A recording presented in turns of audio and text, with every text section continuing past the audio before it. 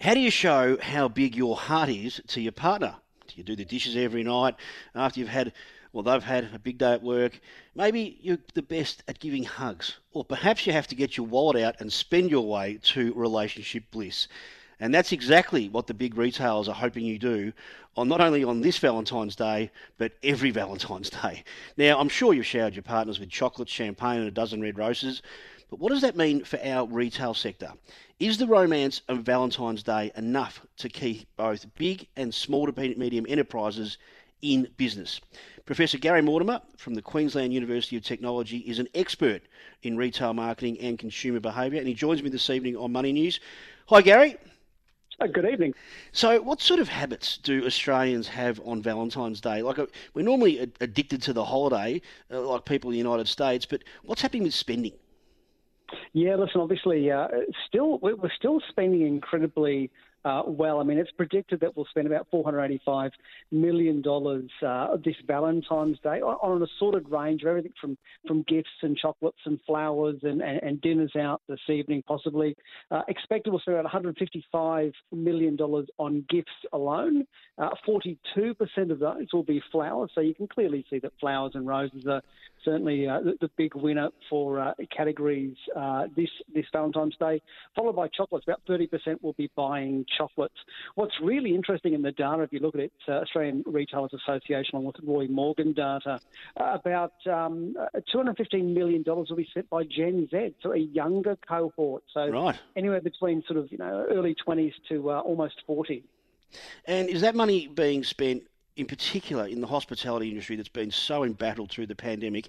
Are so many of the Gen Z or other generations out now going out tonight to celebrate Valentine's Day with their friends or partner? Yeah, listen, I mean, certainly there's been a push since, I guess, COVID, pandemic restrictions lifted. Certainly in 2022, we saw a big shift back into not just physical retail, but also getting back to normality. So going out to a theatre, going out to a show, going out to dinner, maybe a bar or a restaurant this evening. So people have, have this pent-up demand to get back out and get back to some level of normality. Certainly 2022 saw some very positive signs for the hospitality sector. Now, we've spoken tonight about the market wrap, and this week we had JB Hi-Fi with flat sales growth, but they were also warning about an uncertain period going forward.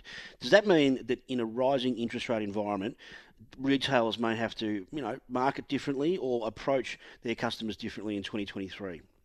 Yeah, well, I think retailers are very much aware that, I guess, the cliff is coming, that we do expect to see a downturn in sales. We've had astronomical sales throughout 2022. I mean, if we go back to August last year, spending was about $35 billion across the sector for that August month. That was 19.2% higher than August 2021. But we started to soften up. So by September, it was about 17% higher than last year. October, 12.5%. We've looked at November and December's numbers are about 7%. So while we're not seeing a decline on last year yet, we're certainly seeing a softening up. And I think that's going to continue all the way through 2023. Clearly, we'll get to a stage where we start to cycle very big lips and we'll see some negative results, I suspect, probably by June or July. Gary, shares in homewares and furniture retailer Temple and Webster today crashed more than 25%. Their CEO said that they're going to pivot towards more entry-level products to attract consumers. Is that the next step in retail for some of these premium brands? Yeah, Temple Webber's numbers not particularly great, about 12% decline in revenue between their first half this year and first half last year. So that certainly hit their profit 11% down, EBIT down about nearly 40%. That's clearly had an impact on their shares. I think what we're seeing with JB and with Temple and Webster is that we saw a lot of spending in those categories in 2021, 2022. We were locked down for long periods of time. We were working from home a great deal, and therefore we were spending with sort of homewares, redecorating offices, buying office furniture, buying notebooks, Zoom cameras and the like. We've bought all that kit now. Now we don't need to buy anymore, and they're really cycling some pretty big growth numbers across 2021, 2022. I think the shift to low cost, I don't know. I think it then puts them into direct competition of the likes of giants like Kmart and Target in that space. Yes. We spoke to carsales.com last night, and they're basically saying that the boots on the ground era of car shopping is well and truly over. Will retailers shift more online? And is that something that, particularly in car sales, what they said last night, is it try before you buy? Is that still something that happens at a retail level? So I guess we've seen a couple of trends take place as of mid last year, and that was certainly a shift away from online back into physical retail. So I think we're spending around about $4 billion every month online. I think it peaked around about 4.4 during the pandemic lockdowns. It was really the only way you could access, product. And that shifted about 3.5 billion now spent online. It's about $800 million every month is shifted from an online channel back into physical retail.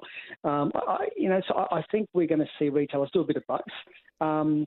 Online is still a very costly exercise, particularly that last mile.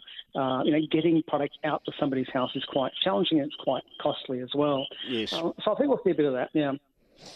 Finally, Gary, we know mortgage holders only make up around about 1/3 of Australians who actually own property. So what are retailers going to do? Will they target older Australians, or will they still look for younger Australians to make up the drop in spending caused by rising rates? Yeah, listen, I think retailers already understand that, that 30% that are mortgage bound and impacted by interest rate hikes, they've probably lost that market. I think those mortgage holders are starting to constrain their spending, look to save and probably, shift to cheaper options or even private label products. The other remaining sort of 60% of the market are younger consumers, so the Gen Z we spoke about, possibly even Gen Alpha, the really young consumers. I think they're still spending. They live at home with mum and dad. They don't have mortgages to deal with, so I think they're a viable market. And then, of course, we've got the retirees that don't have mortgages. And finally, Gary, if you're listening to Money News tonight and you forgot it was Valentine's Day, what's your advice to the guy or the lady driving home from work in terms of a strategy for the next few hours before it becomes the 15th of February?